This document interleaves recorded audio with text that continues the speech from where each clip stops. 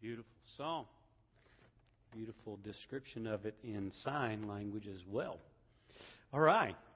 Join me in Matthew chapter 5 and that neighborhood. We'll begin with seeing if there are things from this morning that you would like to ask about or to comment on from our study together this morning. Anyone with anything you'd like to maybe probe further into or inquire about? Questions, discussion. Kind of highlighting what we talked about, that character of light leads to a particular conduct, demonstrates itself with compassion, lives a life that is in contrast, light versus dark, and then always laboring toward one cause, and that is glorifying God. That everything that is done is to the Lord's glory. Questions about those things we talked about this morning?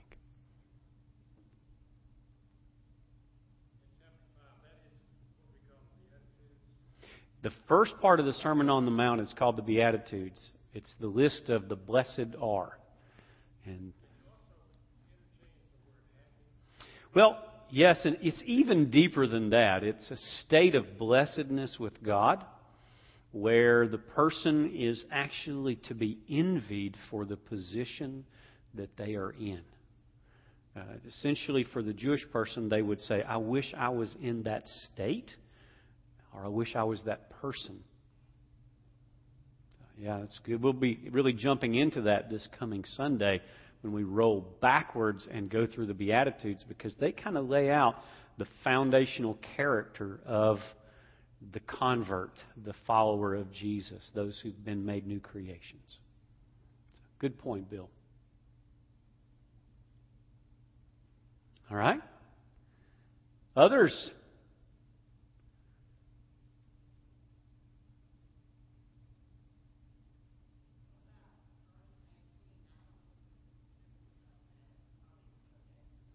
$18.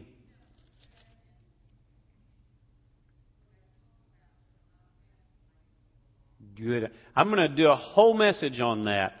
Essentially what Jesus is stating there, that He is not contrary to or a contradiction to or a breakaway from the law and its intent. That He's actually the embodiment and the fulfillment who is going to bring a people into the ability to do what the law actually demands. Because Jesus describes the law later. Someone says, what is the great command in the law? And Jesus said, well, the greatest command is love the Lord your God with all your heart, soul, mind, and strength, and love your neighbor as yourself. And then He says, on these two things hang the whole of the law and the prophets. Jesus is going to change us on the inside so that the intent of the law is actually fulfilled by us because we've had our hearts changed. So that's the essence of that passage. All of the law is going to be perfectly fulfilled, first and foremost in Jesus, and then in the redeemed community, because He puts a new heart in us that enables us to fulfill the demands of the law. Good question. I love the Sermon on the Mount. I'm really looking forward to it. All right. Any other questions you might have about what we shared this morning? If you got something kind of brewing, it's okay to ask about it.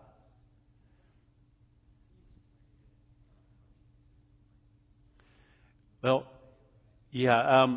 In the Old Testament, the motif of light represented several things. It represented truth, salvation. When you go back and you just study light in the Old Testament, you say, okay, I want to know, what does light represent in the Old Testament? It's revelation, truth, salvation. It's God's presence. It's God's blessing. It's all of these things that are what we would summarize as good. And frequently in the Old Testament, you'll hear light and dark, good and evil. And so light is this picture of the embodiment of God and His truth and His blessings and His revelation, because light reveals.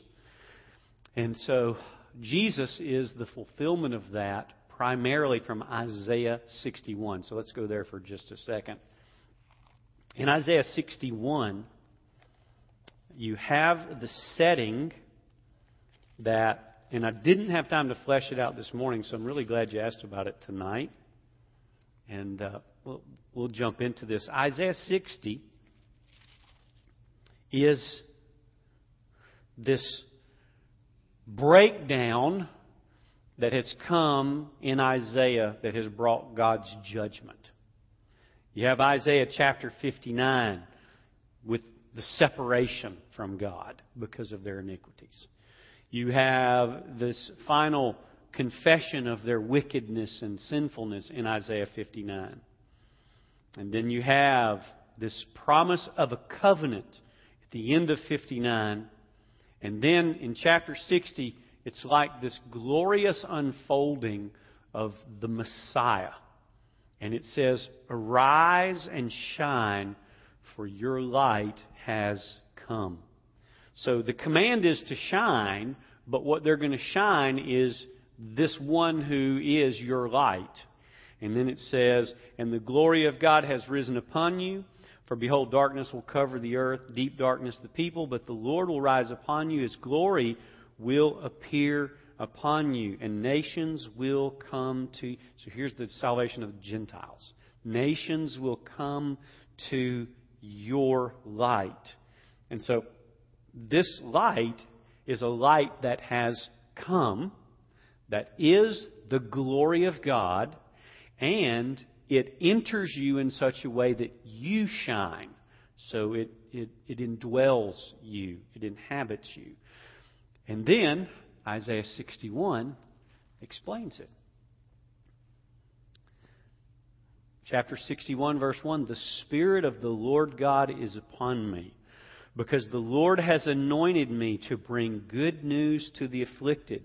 He has sent me to bind up the brokenhearted, to proclaim liberty to captives and freedom to prisoners, to proclaim the favorable year of the Lord, and to the day of vengeance of our God, to comfort all who mourn, to grant all those who mourn in Zion, giving them garland instead of ashes." Okay, who read this passage? Actually, it wasn't John. It was Jesus Himself.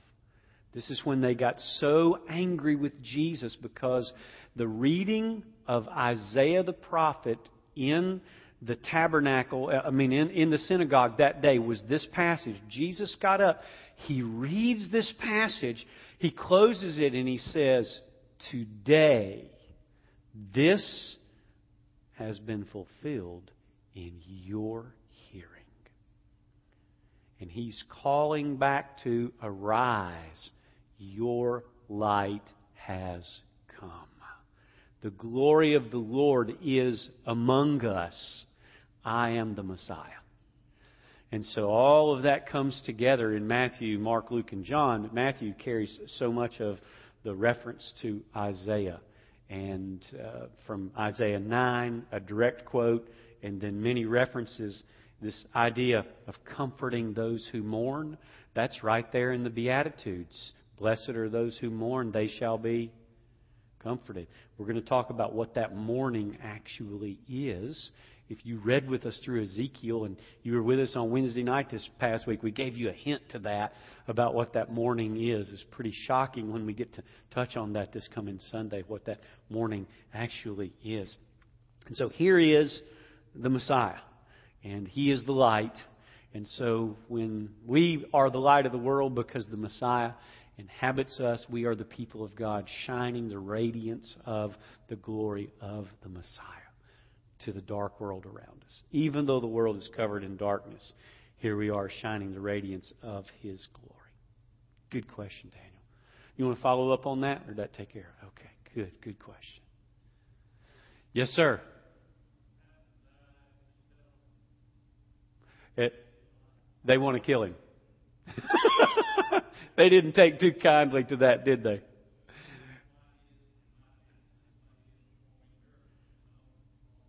Yeah, that's right, because of the lack of faith that they had in him. It's really interesting. Their response to his messianic claims was that they wanted to kill him. Yeah, that's exactly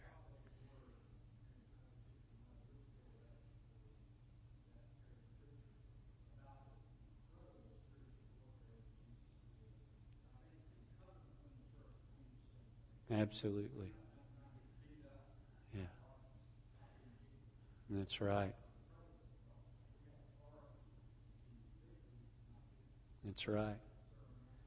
Yeah. And the interesting thing that the authority that we speak of is something only experienced by Jesus' nutrition.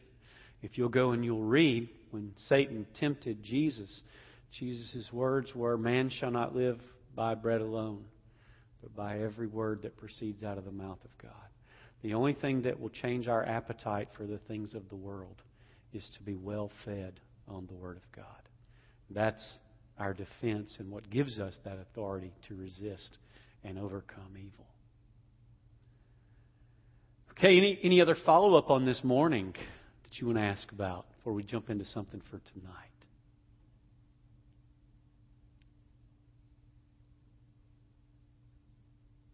All right.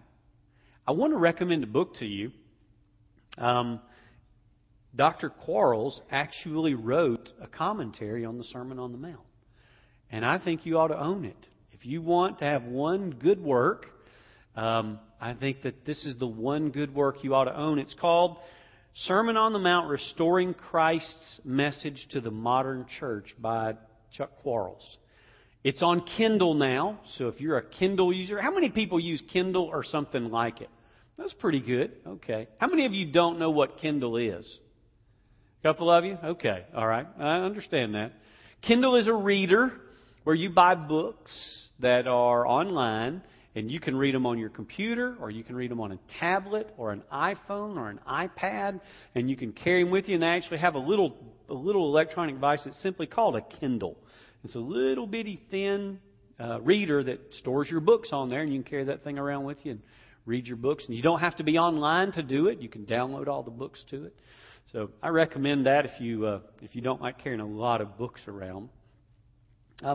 Dr. Quarles points out, and rightly so, something that other scholars have noticed as well, but he does a really good job of setting up the background on the Sermon on the Mount. So I'm going to spend a few minutes on that tonight, because I think there are a couple of things that we need to talk about the Sermon on the Mount. You'll hear me reiterate them many times. But I want to first jump into Matthew chapter 3 and bring out something that I think is very important.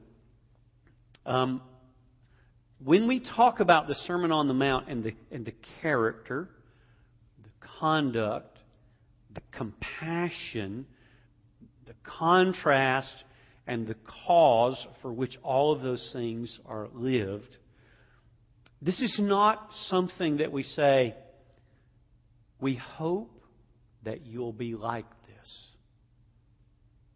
It's very, very important that you don't walk into the Sermon on the Mount and go, "Okay, here's the deal. This is what I want to try to be like." When we send groups to Ecuador, we have different people pick them up when they get there. And we have one particular guy that does a lot of picking up for us. And he picks up what we call singles, not people who aren't married, but people who, because of their schedule, have to fly in by themselves, or sometimes doubles. They have to fly in as two of them together.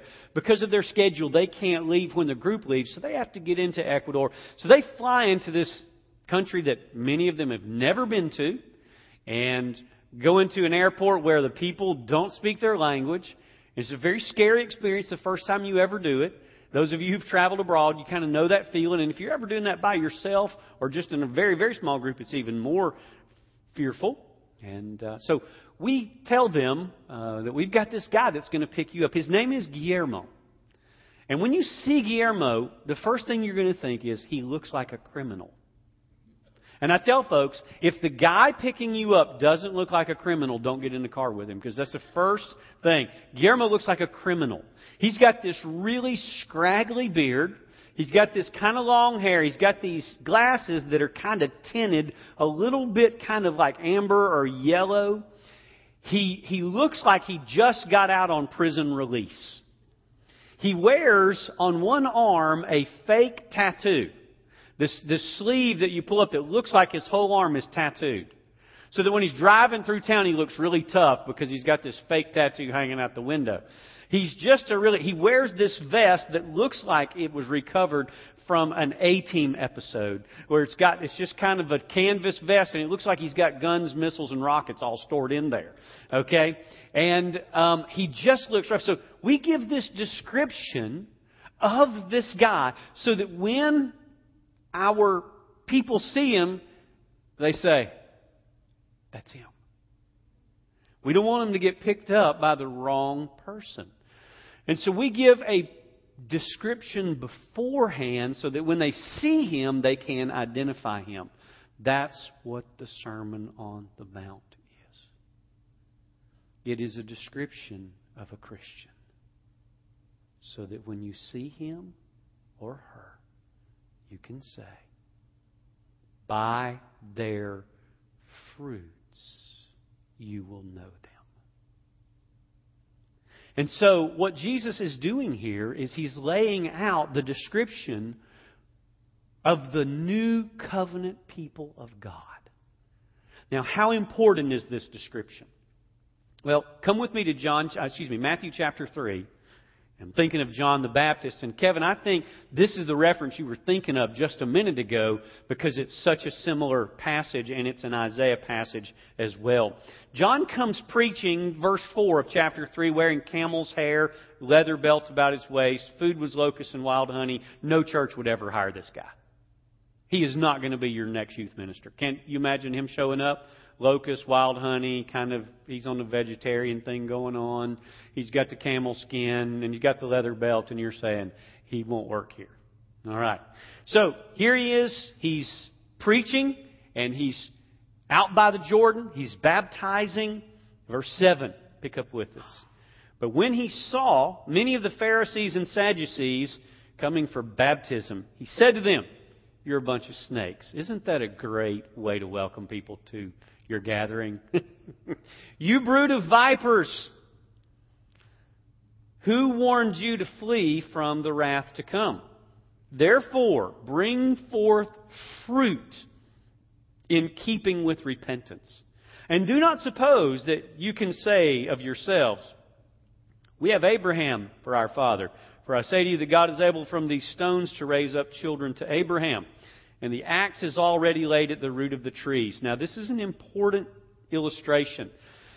I don't know if you've ever cut a tree down, chainsaw or axe or any other device, but here's kind of how you do it.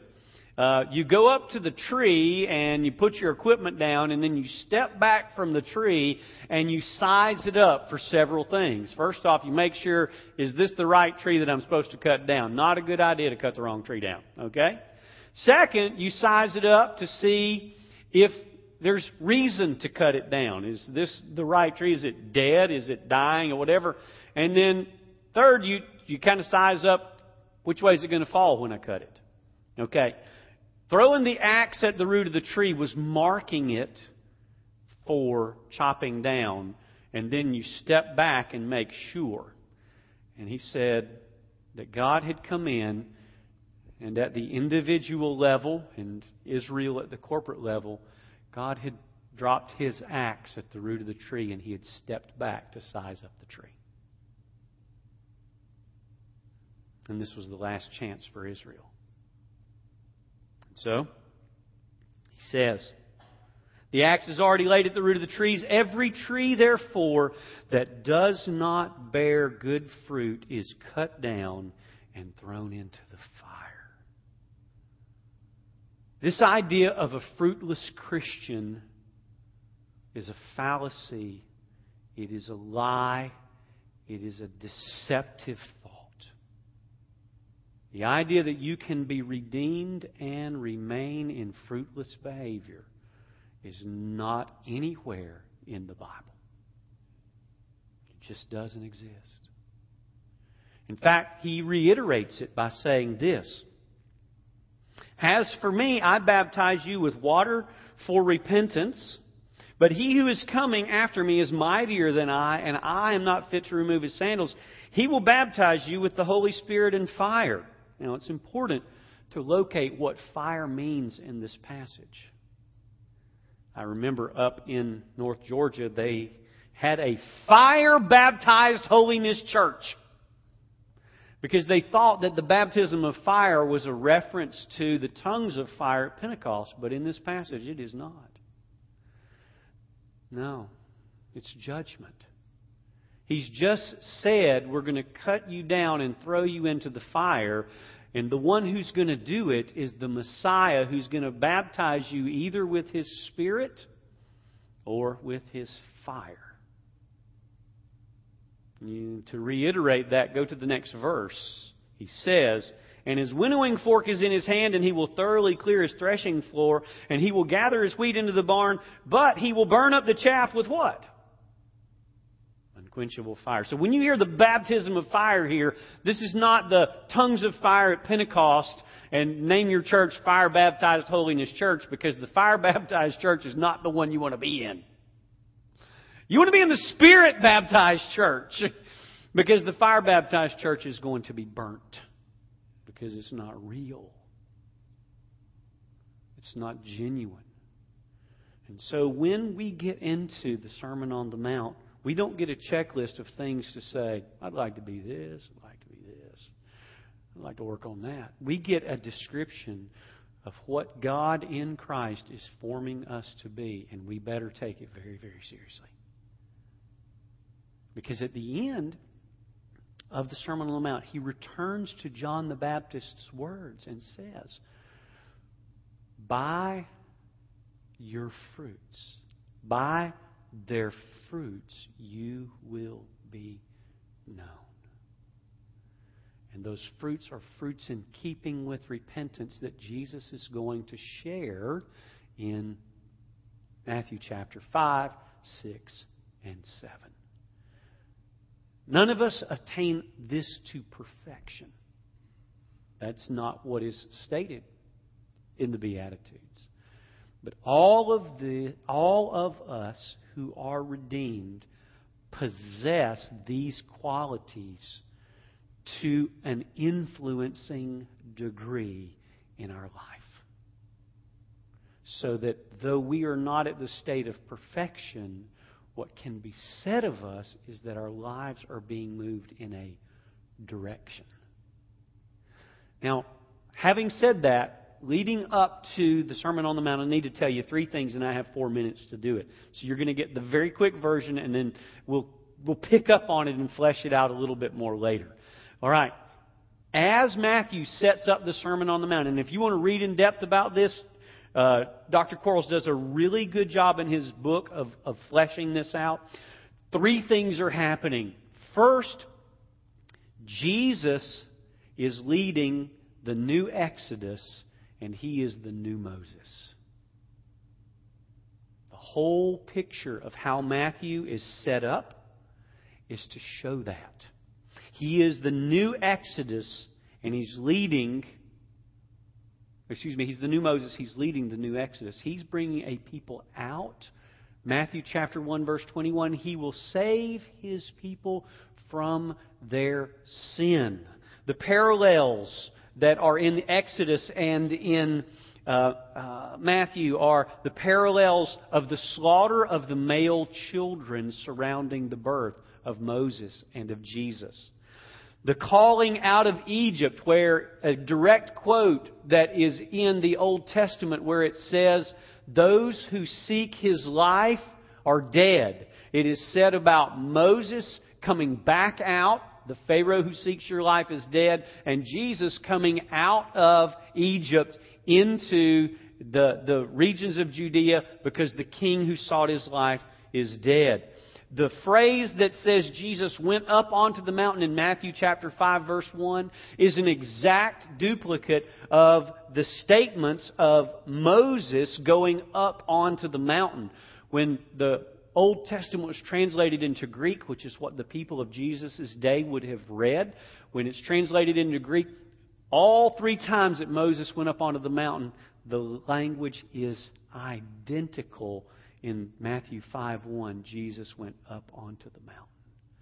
Moses went up to give the law. Jesus comes up to give this description of the character of the community of the new Israel. All over the work of Jesus is that He is the promise of this one prophecy. Moses said this: God will raise up a prophet like me. Stephen, when he preaches his sermon that leads to his death, compares the work of Moses and the work of Jesus, saying that the people did not understand that it was Moses who came to deliver him. And he parallels that with Jesus' death, that the people did not understand that Jesus came to deliver them. And so Jesus is a new Moses leading the people on a new Exodus. Second, Jesus is the picture of the new creation. One of the most outstanding things that Chuck brought in his commentary, in his research and the research of many other scholars, is the opening line of the book of Matthew is a restatement and actually reads the book of Genesis. When you read it in Greek, it reads the book of Genesis, which means the book of origin. The exact same phrase is used in Genesis 2:4 and 5:1 to speak of Adam. And Jesus is the new Adam of the new creation. When the Spirit is hovering above Him like a dove, it is the exact language of the Old Testament when the Spirit is hovering over the face of the deep in creation in Genesis chapter 1. It's the same identical language in Greek. When you read the Greek version of the Old Testament, which that's what those people would have been reading, and you read what is written in Matthew, you've got this picture. Jesus is the beginning of the new creation. And He is going to bring us what Paul says. What does he say? If any man be in Christ, he is a new creature. The old things have passed away. Behold, all things become new. We are His workmanship, created in Christ Jesus for good works, which the Father has prepared beforehand. He's the new Moses leading the people out of the bondage of slavery, of sin. The new Exodus. He is the new creation. And finally, just quickly, He is the new covenant. By the way, when your Bibles were named, Old Testament and New Testament, we think that Testament means book, but the word Testament actually is the word covenant. You and I would do better in modern language to call our Bibles the Old Covenant and the New Covenant, because that's what the word Testament actually is. It's a covenant. It's not a book. I grew up thinking the New Testament was a book, but it's the New Covenant. Jesus is the picture of the New Covenant. And there's so much language in Matthew leading up to that would show us the New Covenant. I don't have time tonight. I want to be a good steward of our time this evening. So what I'm going to do is close with just a couple of things that I want to remind you of that we talked about this morning that are really important. When we talk about the Sermon on the Mount, we're talking about a description by which you can identify a Christian. That's what we're talking about. That's the point of it. This is the new covenant people. These are the new creation people. These are the new Israel being led out of the bondage of sin into the promised land by the new Moses. And they're different. You see, in the old covenant, when God led them out, they were rebellious and disobedient. Why? Because their hearts had not been changed. In the new covenant, they're submissive and obedient. Why? Because their hearts have been changed. And so when we read this, we're reading the description of how to identify a Christian. Just like when we send those people to Ecuador and we say, look, Here's what he looks like. He's got this fake tattoo thing on his arm. He's got these glasses. He's got this scraggly beard. He looks like he's going to mug you. He's got this vest that looks like it was kept from a war. And he looks like he's bearing arms, and he really actually is. And so that's the right guy. Get in the car with him. And so when you read the New Testament, when you read the Sermon on the Mount, it says this is the believer. You can follow their example and you can listen to them. And that's what it means to be the light.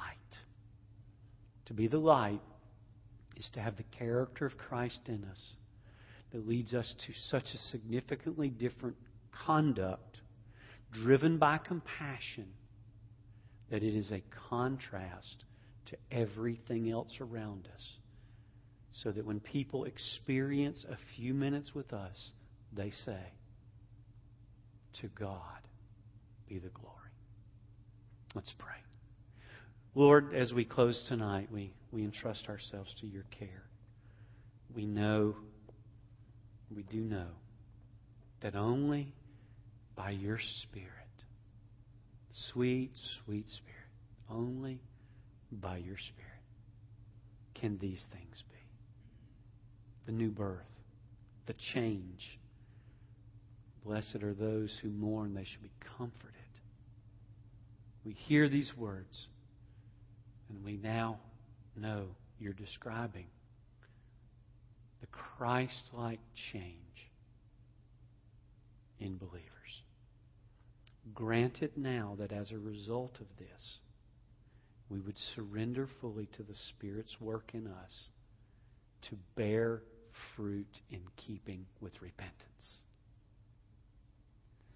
So that the world can say, we know them by their fruits.